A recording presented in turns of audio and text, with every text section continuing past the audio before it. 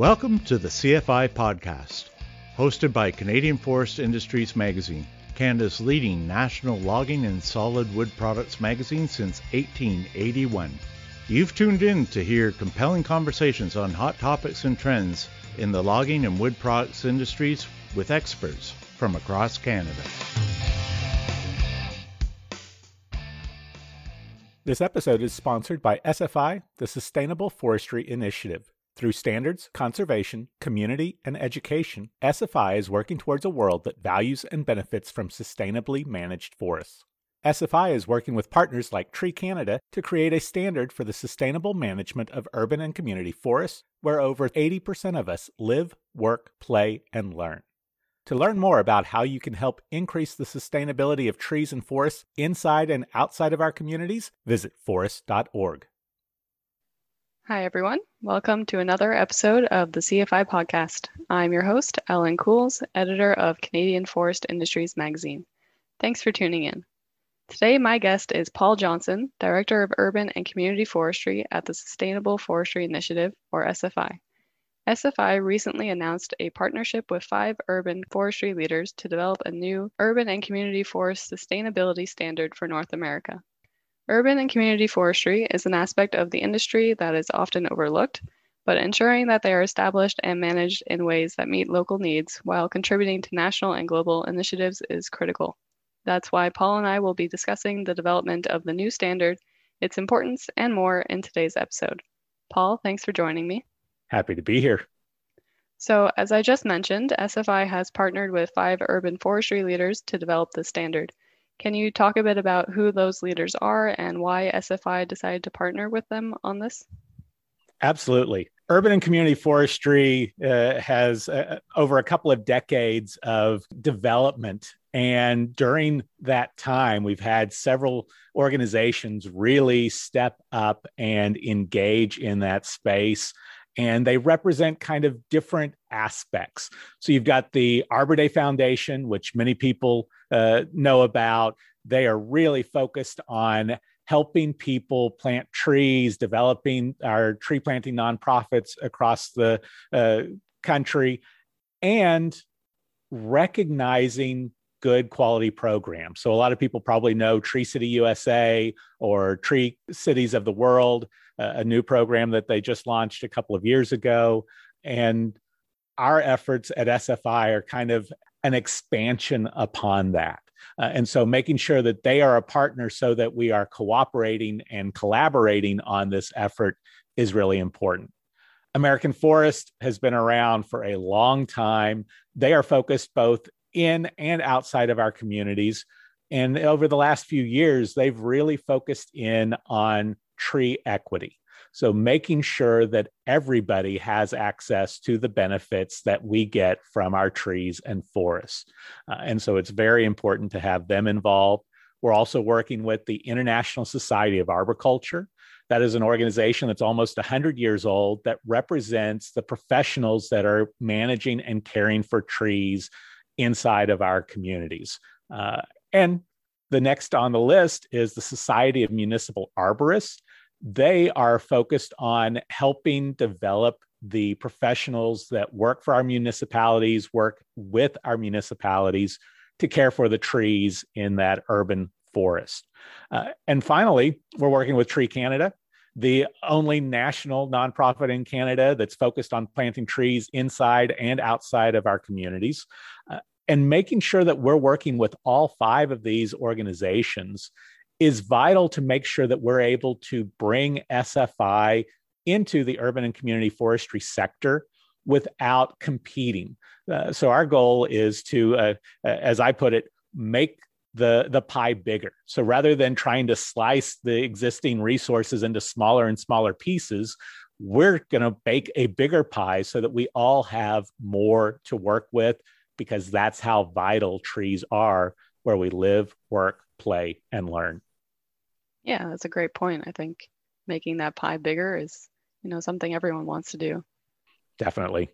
So what was the driving factor for creating the standard? That precedes me a little bit. But the way I understand it is both through the SFI board and other organizations, there's been more and more interest raised. SFI just went through their revision of their 3 standards over this last year. And during that time, this idea of trees outside of traditional forest really started to come higher and higher on a lot of lists. And so SFI started exploring this last year. They put together a task group with stakeholders from all over the place. They did a very good survey of the urban and community forestry sector to see if there was an interest in SFI moving into that sector and establishing a standard and credential for programs. And overwhelming response was yes. They had over 600 people participate in the survey, and high 80, 90% of them said, yes, SFI should do this. And so SFI decided to double down. Everything they do full bore. And so they created our urban and community forestry program, put out the call to see who would be able to run it. And it was one of those opportunities that, even though I wasn't really looking for something different than what I was doing, was just so potentially positive that I decided I had to explore that opportunity, and ultimately decided that it was the best thing that I could do. Yeah, that sounds great. I mean, it sounds like it'll be a very good initiative on SFI's behalf, and everyone's very interested in that. Mm-hmm. So what are some of the benefits of ensuring that urban and community forests and trees are planted and managed according to a standard like this?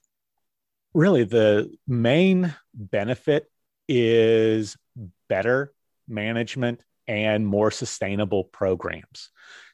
Trees are key to healthier, happier, safer communities, and that allows us to do so many things and address so many issues, including issues like climate change, whether it's the heat island effect, where it's warmer inside of town than it is outside of town. There are so many things that trees can be one of the things that we do that make a big difference. One of those that I think is absolutely vital is the connection between trees and human health, trees and public health. Particularly after this last year, there is so much building evidence of the connection between trees and our ability to not just live in communities, but to thrive in our communities. That I think that this will give us an additional kind of roadmap to how to have a better program, and at the same time, create a audited recognition program. So that's one thing that I think sets SFI apart from some of the other recognition programs out there, is there is third-party verification that programs are actually doing what they say they're going to do. And I think that that is a valuable tool, and one of the things that really enticed me into coming into this opportunity and working to build this coalition that can develop something that really has a huge impact going into the future. Yeah, that's a great point. And I think everyone in the past year has realized how important it is to get outside. Personally, I try to get out of the city at least once a week, go out into the nature. I go to Halton Conservation Parks all the time, and I like immersing myself among the trees. Exactly. And from a tree equity standpoint, part of why American Forest is so engaged in this is that not everyone has the ability to get outside of their community. And so making sure that we have trees in our backyards, trees on our streets, access to local parks, that's a big part of urban and community forestry. And those green spaces are vital, to use the parlance of the last year. They're essential to us from a physical well-being, from a mental well-being standpoint. They're absolutely vital. And we need to take this opportunity where people are now recognizing it more than they ever have, to make sure that we have adequate resources to care for them. In many cases, there have been parks that have been closed. There's been rationing of access to public spaces because we've been loving them to death. Couldn't go to the local bar, couldn't go out to eat, couldn't go to the gym. And so our parks and our green spaces have become our gyms. They've become our gathering places. And we now need to make sure that we are caring for them so that we have access to them in perpetuity. Yeah, absolutely. I know in Toronto right now, they're setting up social distancing circles at parks to make sure everyone's far enough apart because so many people want to be out in that green space. Absolutely. So, how will this type of standard help the industry meet national and global initiatives such as the 2 billion tree initiative in Canada? This is, I think, part of what makes this a special time between OneTree.org, 2 billion trees, all of these now national, international efforts have raised the profile of trees. And the planting of trees is critical. But that's just one step. You have to produce good quality trees to plant. That's the first thing. Then you have to plant them. But to get the benefits from them, we actually have to care for them in perpetuity. That's why ISA is so engaged in what we're doing, is the professionals that actually care for the trees, the climber that goes up and properly prunes the tree, the person that decides, do you water or do you not water this tree? When do we need to treat for an insect or a disease? When do we not? That long-term care is what actually ensures that the investment we make in tree planting pays off. This program will help give, as I said, that roadmap to make sure that we're not forgetting certain critical steps. And by incorporating these principles into 2 billion trees, OneTree.org, we are better able to ensure long-term success. I think the biggest challenge that trees and urban forestry programs often have is that you don't get that return on the investment in the next quarter. It's not something that you're going to see in the bottom line at the end of every fiscal year. But as time goes by, those numbers just get bigger and bigger and bigger. And that's where the real benefit of trees comes in. Right. Yeah, trees and sustainable forestry. It's not a short-term investment. It's a long-term investment. They need to be able to grow and develop those ecosystems. So that's a good point. Yeah, we're hoping for decades at least, if not centuries, out of these trees. And that's just a different scale than a lot of thought process goes into. Yeah, everyone wants everything to happen right away. They want the results now. So something I think people need to adjust. Yes. So in announcing the Urban and Community Forest Sustainability Standard, SFI created a new role, which is your role, Director of Urban and Community Forestry. Can you talk a bit about what your role entails and the work you've been doing so far? Really, my role right now is threefold. Establish the program. That includes engaging with urban and community forestry sector as a whole. So making sure that we are at the right conferences, that we're engaged in the right conversations, meeting the right people. Also involves reaching out to the existing SFI network. And this is part of what really brought me to SFI, is because they've been more focused on traditional forestry, they've got an amazing network of business leaders and forests and growers. And that ability to help connect traditional forestry and urban forestry is really important. The trees, the animals, the air, our water, they don't recognize political boundaries. They don't care if it's a rural forest or an urban forest. This is a continuum. And anything that we can do to help fill in and treat that continuum the same, I think is an improvement. Urban forests are managed the same way. You have to have planning. You have to have proper management. You've got to know what you're going to do with that locked up carbon at the end of the life cycle of that tree, just like we do in a traditional forest. Now, the products that we're managing for may be a little bit different. Rather than dimensional lumber or fiber, the primary product may be better human health, cleaner air, cooler temperatures, but there's also fiber there. Urban wood use is just growing by leaps and bounds. And I like to think of it the same way as with our farmers markets. There's a slow food movement. Well, why not a slow wood movement that goes hand in hand with it? And so I know a lot of artisans that love the variety of plant material that they can get, the different types of wood that they can get to work with from our urban forests, because they tend to be very diverse. You get people bringing in lots of things that we're not growing commercially outside of town. And so they can do different things with it than they can do with the other wood sources that they have. And so I think that this is really an important part.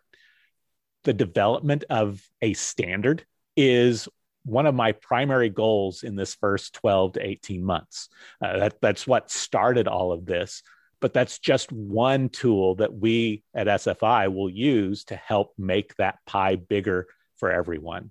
And then the other thing is to make sure that we are developing a program that is sustainable, which includes being fiscally sustainable. And so we'll be doing some business development over these next 12 to 18 months to make sure that the standard, the credential, the program are all giving as much or more value than it costs to maintain. And I think that that's a big part of my role, is making sure that each of these three duties are accomplished in this initial stage. Those are some excellent goals that you have, and it sounds like it'll be a fun time. Absolutely. It will be very challenging in some ways, but also very meaningful. And that's the kind of thing that speaks to me as a person, as a professional, and that's why I'm here. So since announcing the development of this new standard last month, what progress has been made so far? We are slowly approaching each of those steps, really looking at the development of the standard as the real primary goal right now. And so the biggest step is the formulation and formation of the task group that will help us develop the initial standard. Doing a lot of time of exploring stakeholders and making sure that we have a task group that is big enough to encompass as much of the sector as possible. At the same time, keeping it small enough that it's a manageable group, particularly since we will be doing at least the large majority of this virtually. And it's hard to have 50 to 70 people engage in a valuable way in person or virtually, but also making sure that we have a good diversity of people. Just like a diversity of trees and organisms in the forest is important, so is the diversity of the group that works within the sector.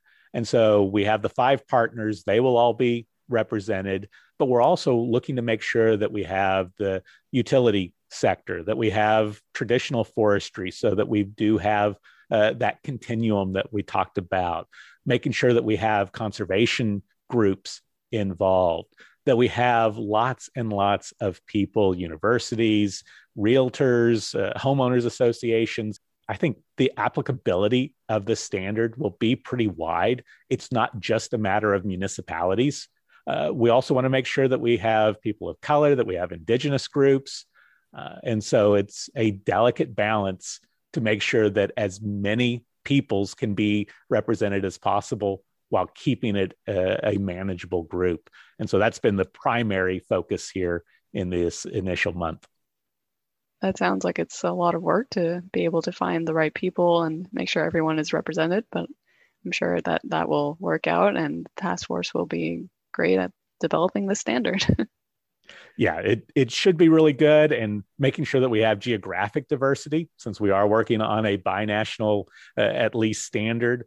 We even have a representative from off of the North American continent to make sure that we're not focused too closely just on Canada and the US, and making sure that this is as applicable as widely as possible. Yeah, that will be critical, I think. So looking ahead, what are the next steps for developing the standard, and what's the overall timeline that you're looking at? Next step is finalizing the task group. And then we will start meeting as a task group. We're looking at our first meeting in May. And we've got a very aggressive timeline. We are shooting for our first public comment period, which means the first draft is done by the end of August, and September is open for public comment. And that's where we will be reaching out to everybody that has an interest and having them help us by looking at it and saying, oh, well, you forgot this, or maybe this needs a little bit more detail. And we will do that twice during this process with the goal to be able to get final approval from our board and be able to launch it this time next year. And so we're looking for May 2022 as the launch of our urban and community forestry sustainability standard, with then the rest of 2022 really being focused on getting those initial adopters in, helping them work through that process and making sure that we're able to start certifying urban and community forests by the end of 2022. So you're moving pretty fast then. Yes. SFI has a real can-do attitude, and they are very aggressive at making sure that once they decide that we need to do something, we get after it. Mm-hmm. Yeah, it's a good viewpoint to have. Most projects will expand to fill the time that you give them. Mm-hmm. And so if you create a good, achievable yet aggressive timeline, you can get things done in a very timely manner. And with 2 billion trees being in their early start stage and then looking at what's going on after that, the sooner we can do this, I think the better for everyone. Absolutely. So do you imagine that there will be any barriers or challenges to developing and then implementing the standard? I think the diversity of the group that we bring together is both an opportunity and a challenge, because each of them is going to have their own perspective and their own thoughts on what needs to be included and what shouldn't be. And so that is going to be a challenge in a great way of the many hands making light work idea of making sure that we're not forgetting the needs of any of those groups that are so important. I think that the next challenge will be adoption. Honestly, I think that the development of the standard itself will be fairly easy. Not that it won't be a lot of work, but we've got decades of research, we've got decades of experience, and so we know what will help build a good standard. Then it's adoption, making sure that not just the front line, it's not just the people that are out touching trees on a regular basis, but it's making sure that the city manager, the mayor, the decision makers in a community, the CEO of an organization wants to have their program certified, recognized, and checked. And so that's, I think, going to be long-term. The bigger challenge is making sure that the value that they get is so high that it's worth the investment that they'll make in order to earn that credential. Mm-hmm. So it'll kind of be an issue of getting the word out and raising awareness about the standard and its importance.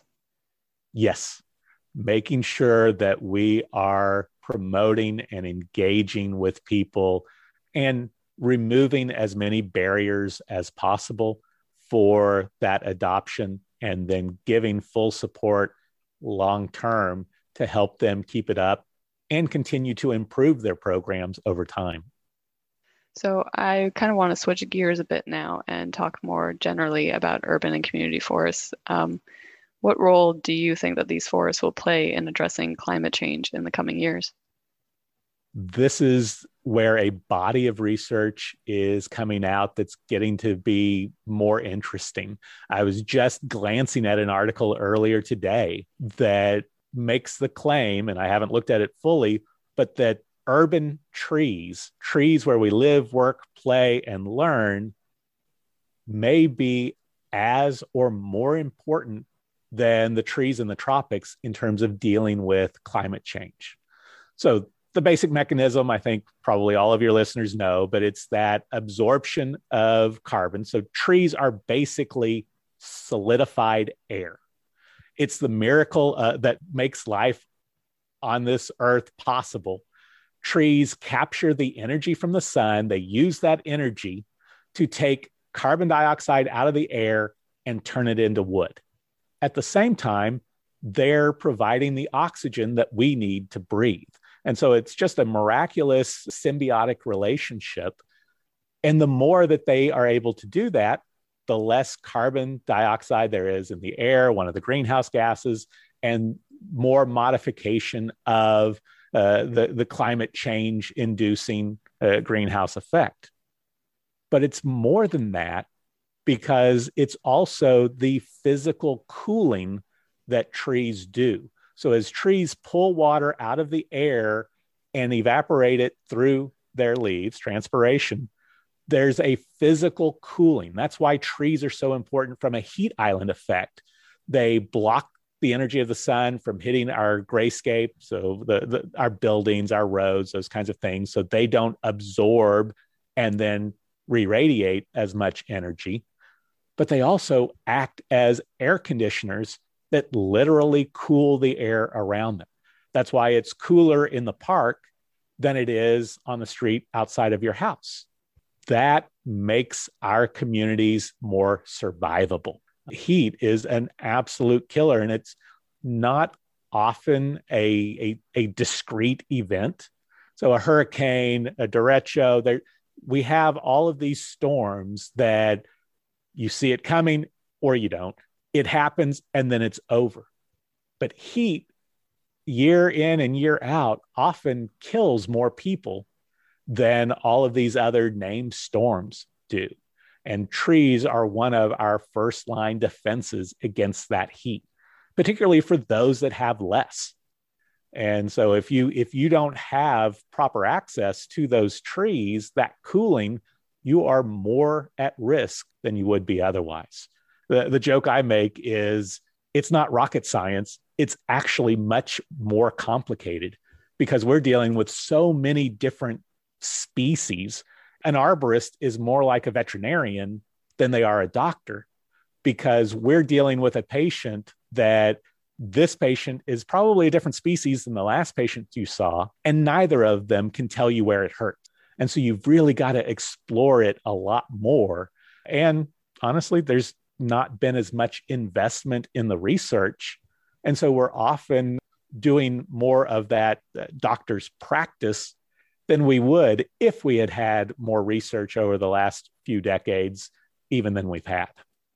Yeah, those are some great points. I mean, just living in Toronto myself, if I'm nearby a park or if I'm on the street, there's a couple degrees difference in the summer, especially. So I think that will be critical with the standard that we can increase the amount of green space that we have in cities and get that access to people who aren't able to leave the city. Exactly. You kind of already alluded to this, but what are some of the other benefits of urban and community forests for the public, not just in terms of the environment?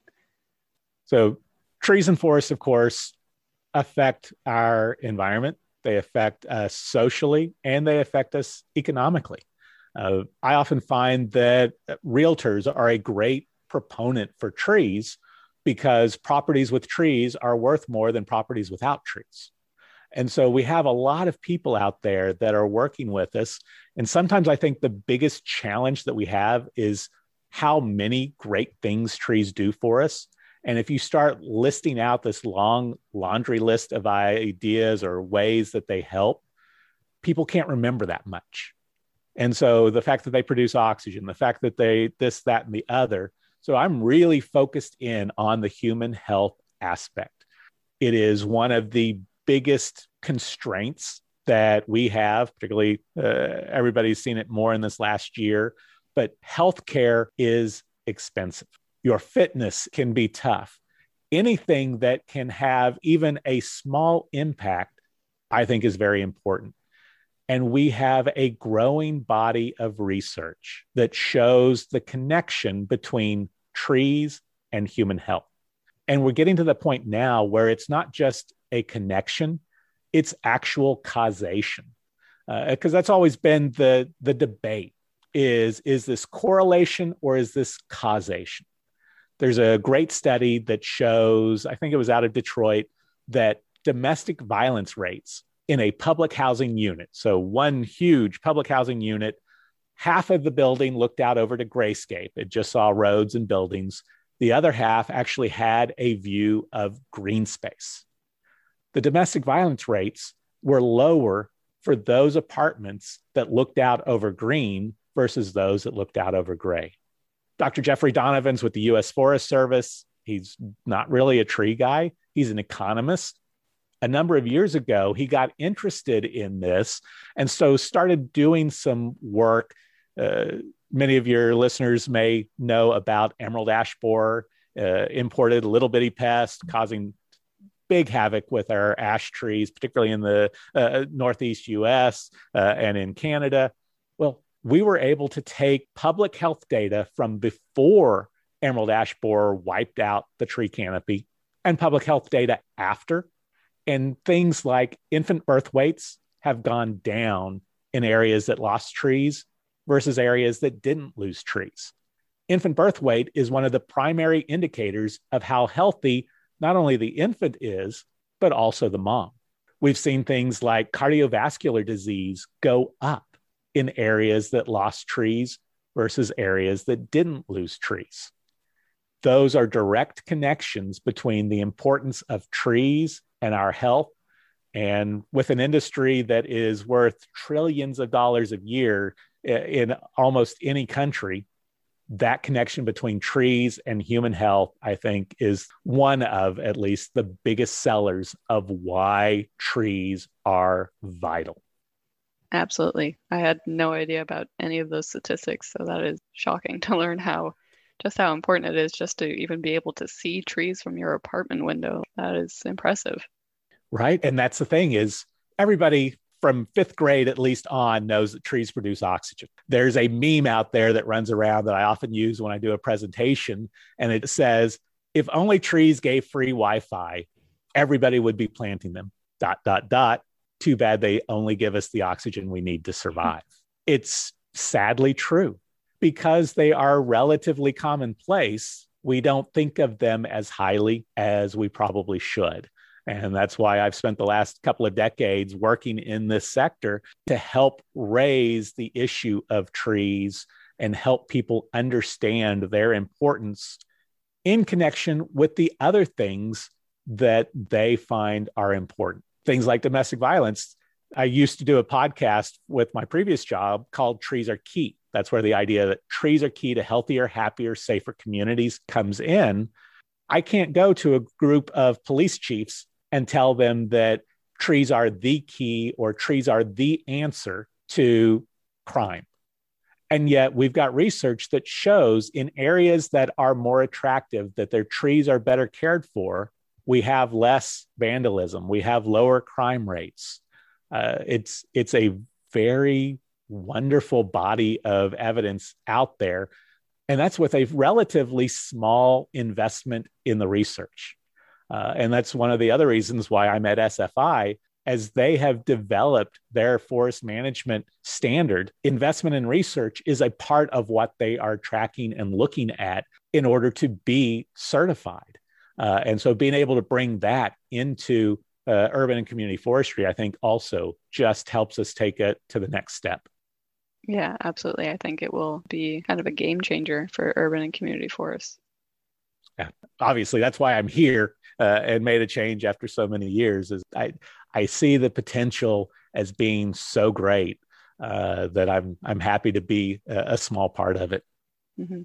So overall, do you think that by placing a greater emphasis on urban and community forests, the forest industry can kind of better address those public misconceptions about the sector?